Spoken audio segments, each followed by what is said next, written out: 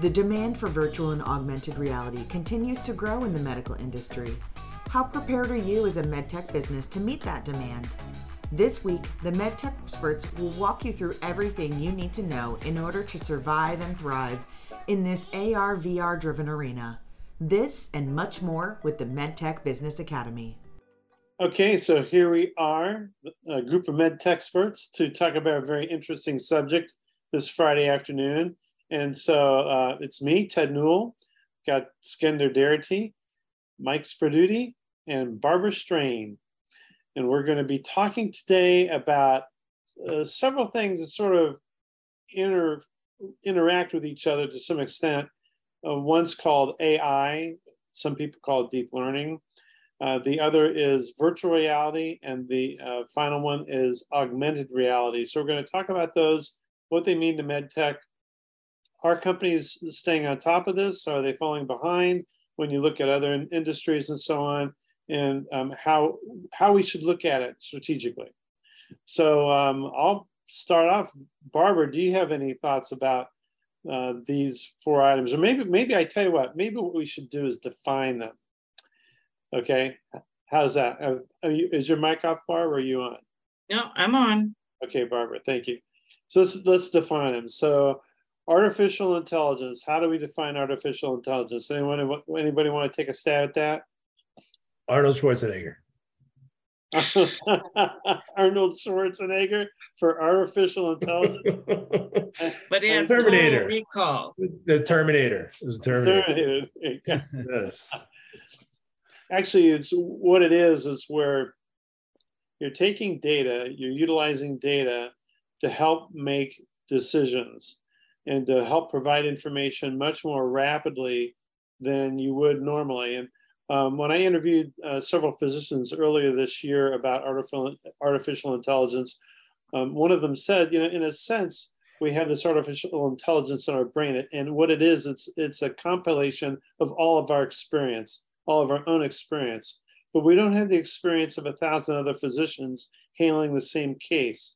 So what if we had all that experience, and we had all the relationship to this patient, all the other patients that had similar situations? What if we had all of that in one place, and with that information, we would make a better decision about patient care, about a surgical technique, or about taking a particular action. And so that's one way to look at artificial intelligence. Any other thoughts on that, Barbara, Skender, Mike? Go ahead. I'm sorry, Barbara. I said I think it's a fascinating concept for people to understand. And I actually worked with a client where the same thing that you were talking about, Ted, where they talked about contouring cancer tumors and being able to, have a radiation oncologist or a surgeon from Memorial Sloan Kettering who sees this every day, be able to apply that knowledge to somebody, remotely in the woods of Mississippi, and being able to provide that type of education and service to those patients. But I guess from the med device companies that are looking to implement AI, and I just built this thing, how do I even enter this conversation about AI when that's completely foreign to me? Well, let's circle back to that question about how do you get to it, because I do want to really try to define these three different things. I'll give one more example of AI, and that would be like when I interviewed the founder of Viz AI, and what they apply artificial intelligence to rapid treatment of stroke victims, because every minute that you are in a stroke situation, you're losing something like 2 million brain cells. Mm-hmm. And so every minute that goes by means less recovery for you. Maybe you don't speak as well, maybe you don't walk as well, whatever. So the faster they can apply it. And now every 20 seconds, Viz AI is being applied to somebody in the United States. It's pretty amazing. But what they've done is AI is only a component of the entire process to try to help bring all this management of a patient together so that the management of the patient evolves very rapidly. From the minute they're stuck in a ambulance, or the minute the call comes in over a 911 or 911, it goes right to the AI starts to intersect with us, with the imaging, with all the information they bring in. As the patient's being moved to the hospital, people are being prepared to wait for the patient. AI has a hand in a lot of those elements, and to make sure that this patient is treated rapidly. So if we go, let's go to well, one more thing, Ted, just yeah. bringing it home in the most simplified format that people don't think about all the time. AI is Siri, it's Google, it's Alexa, right? Those are all very simplified forms of AI. Yeah, Google Maps. Yeah, right? Google Maps. That's the other thing. All of us use AI on average, I think, 2 hours a day. On average. And it's probably going to be 4 hours within a year. Yeah.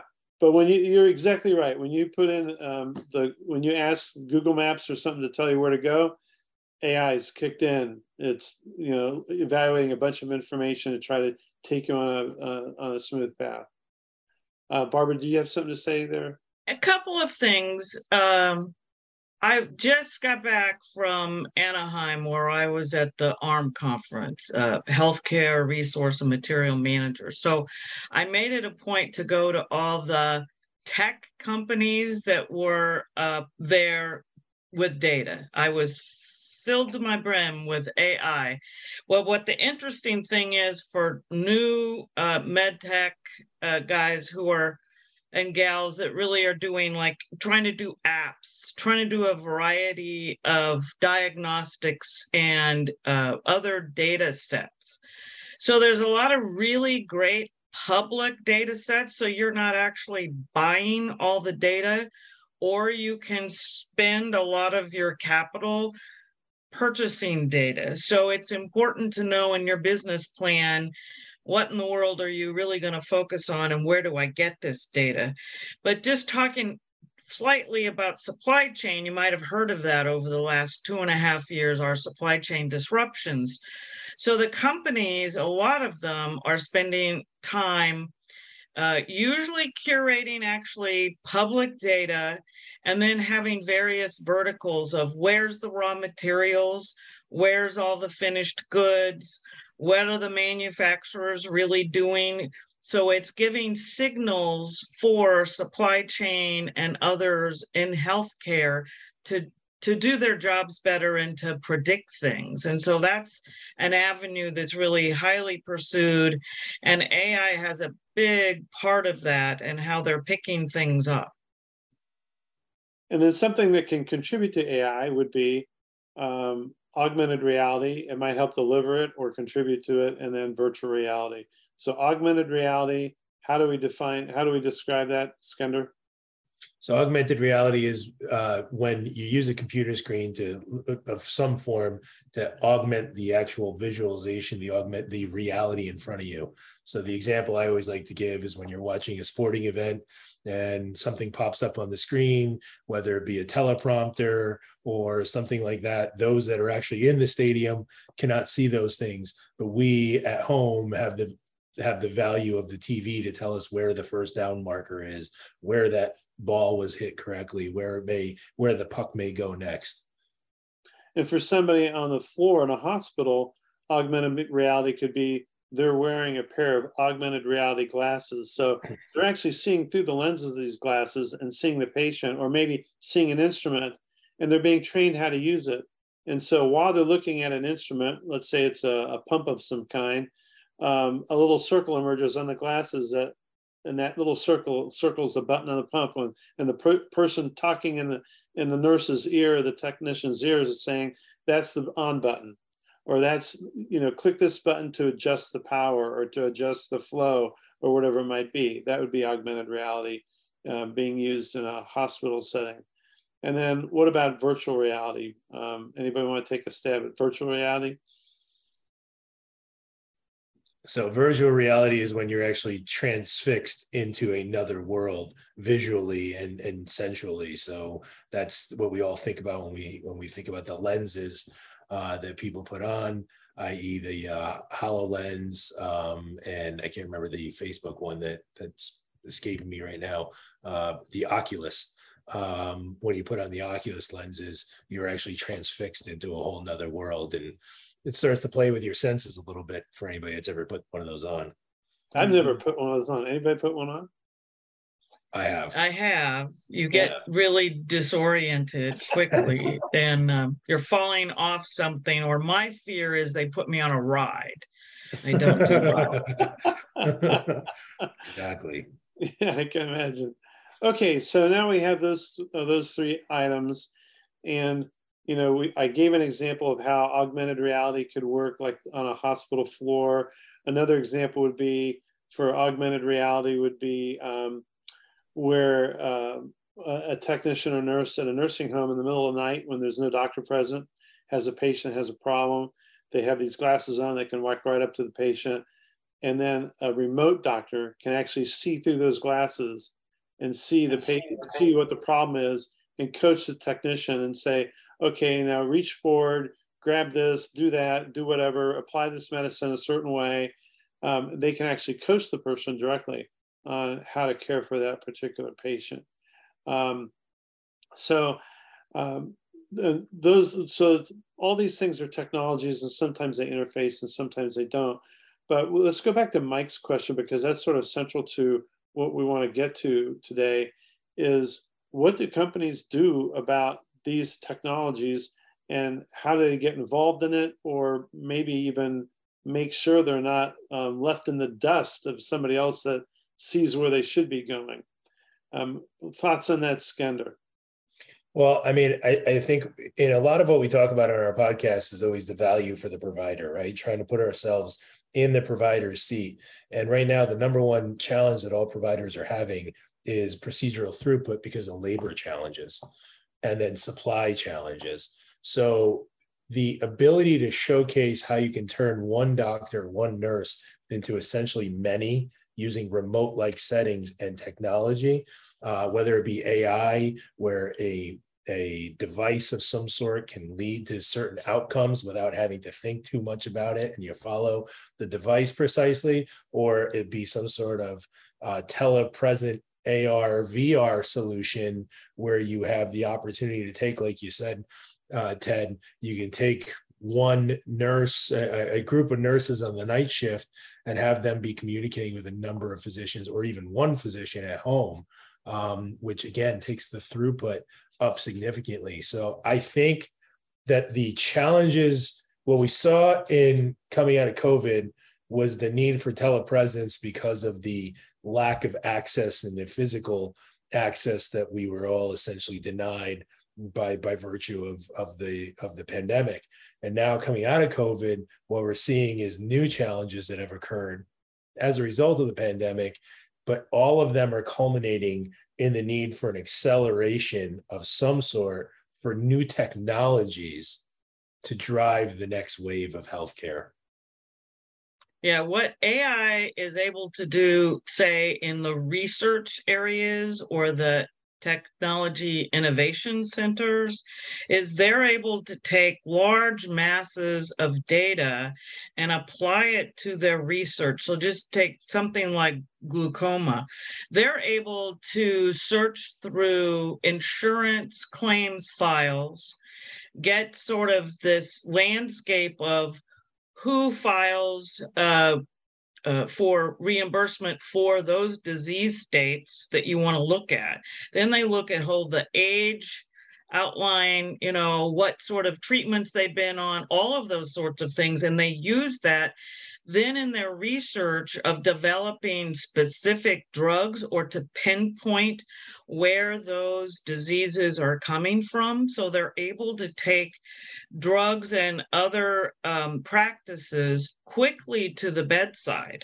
So you can get to market faster, you can get to patients being treated quickly, so they're not in the hospital as long or under various treatments a long time that affects insurance. So there's a lot of different ways in which you can apply that.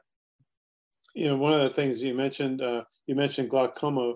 So imaging is related to ophthalmic imaging, but in imaging, so radiological imaging, AI has been applied there quite a bit lately. A lot of the new indications have been cleared by the FDA. And so what that does is you have a radiologist, especially like one radiologist I interviewed, Dr. Yee, I think his name was, from Maryland, who does research in AI related, and he has a podcast related to radiology. But on a weekend, for example, when you don't have a hospital fully staffed, but people are coming in with injuries, they're getting x-rayed, they're getting MRIs, they're getting various types of scans and stuff like that, and you don't have maybe as much expertise in the hospital on the floors and throughout the hospital that you would typically have during the week.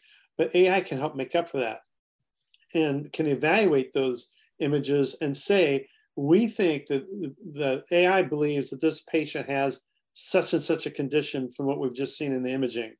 You need to take this kind of action.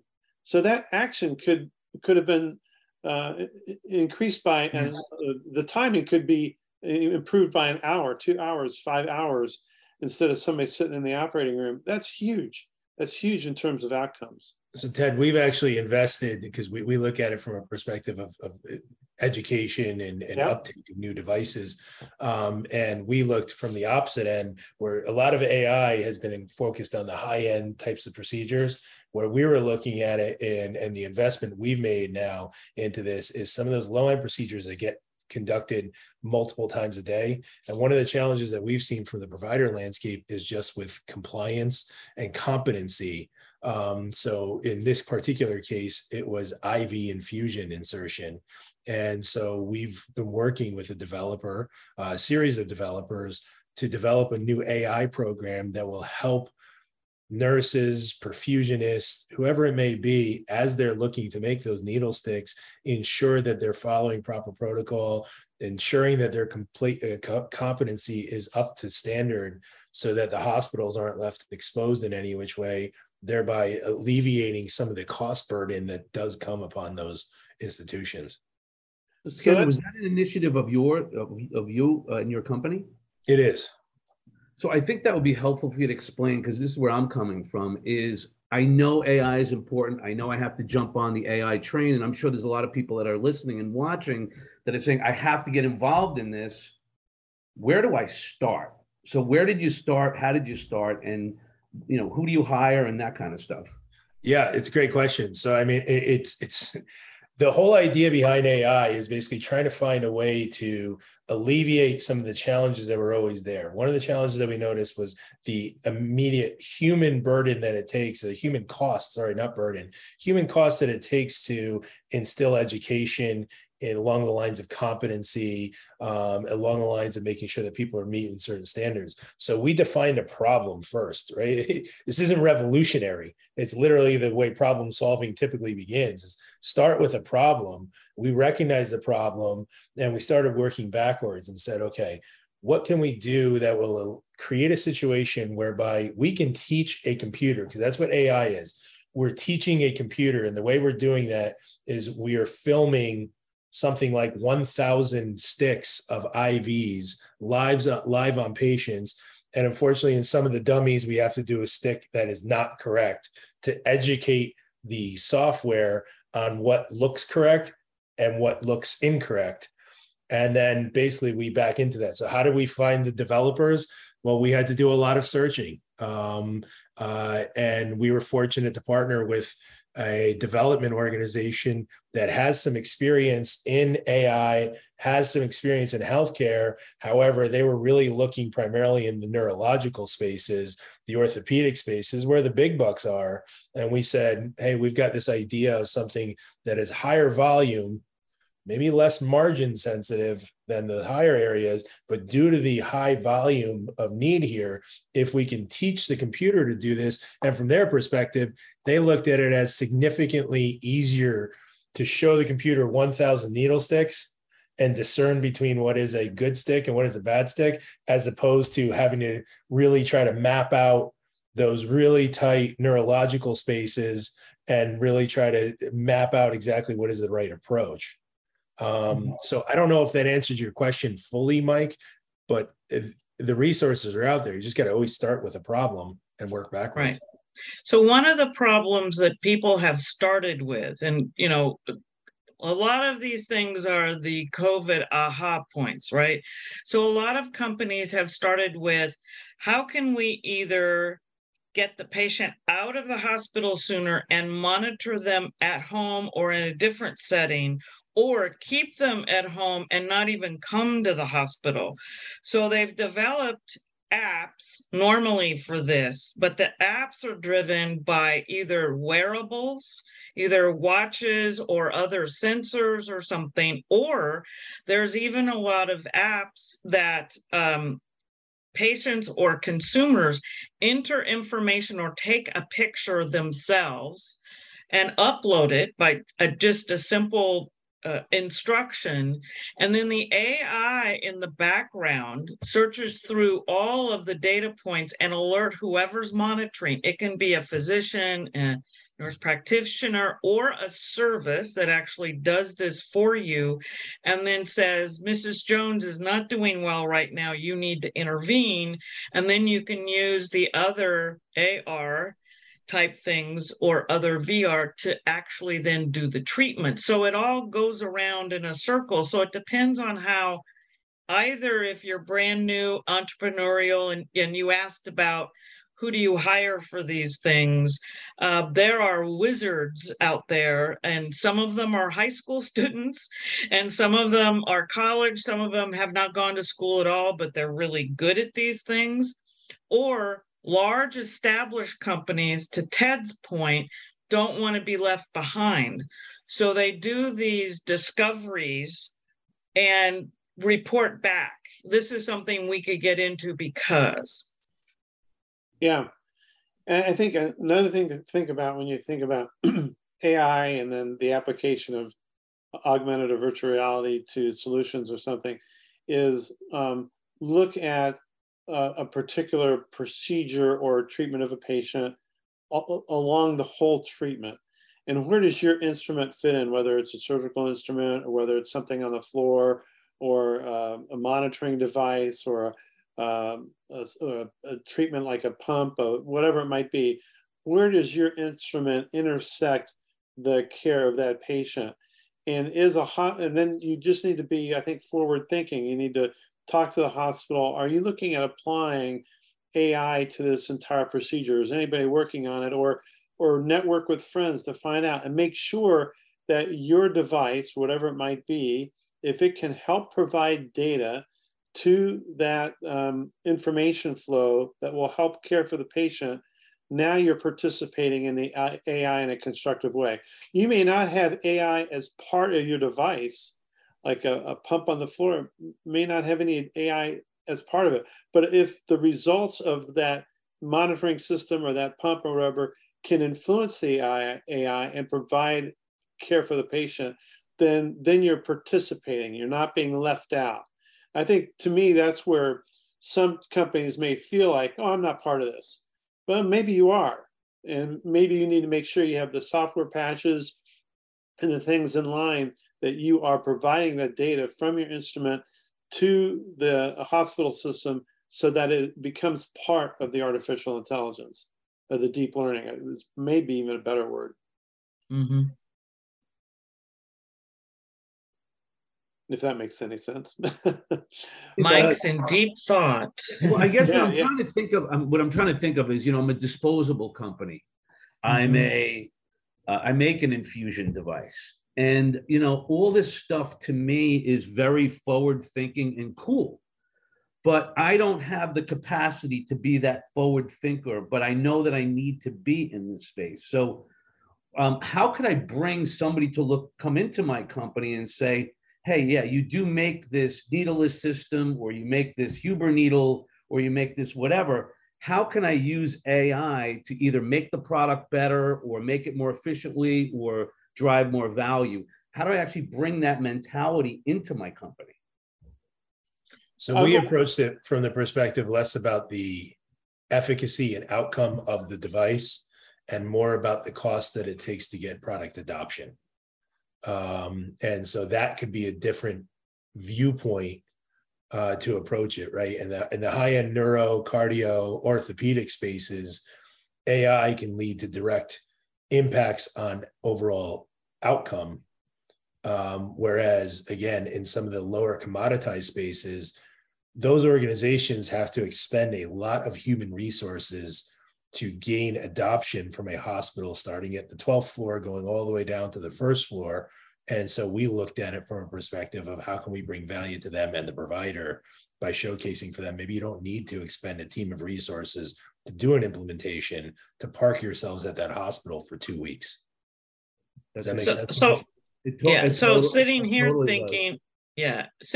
thinking, something simple like a disposable, if they partnered with someone who does AI and say it's what I mentioned before about what's in the pipeline, they could at least give their prospective customers the security to know that they're using technology to assure that they have capacity to sell to them, that they can produce things, that they understand where the raw materials is.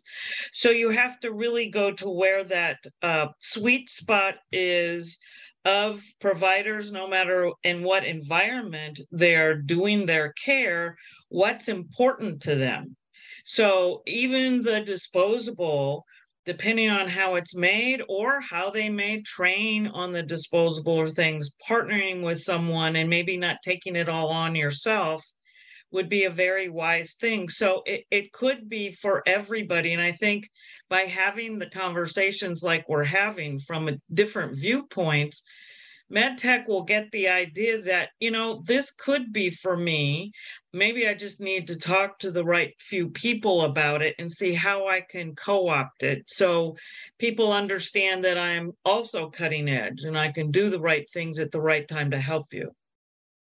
A good book is Deep Medicine by Eric Topol, Topol.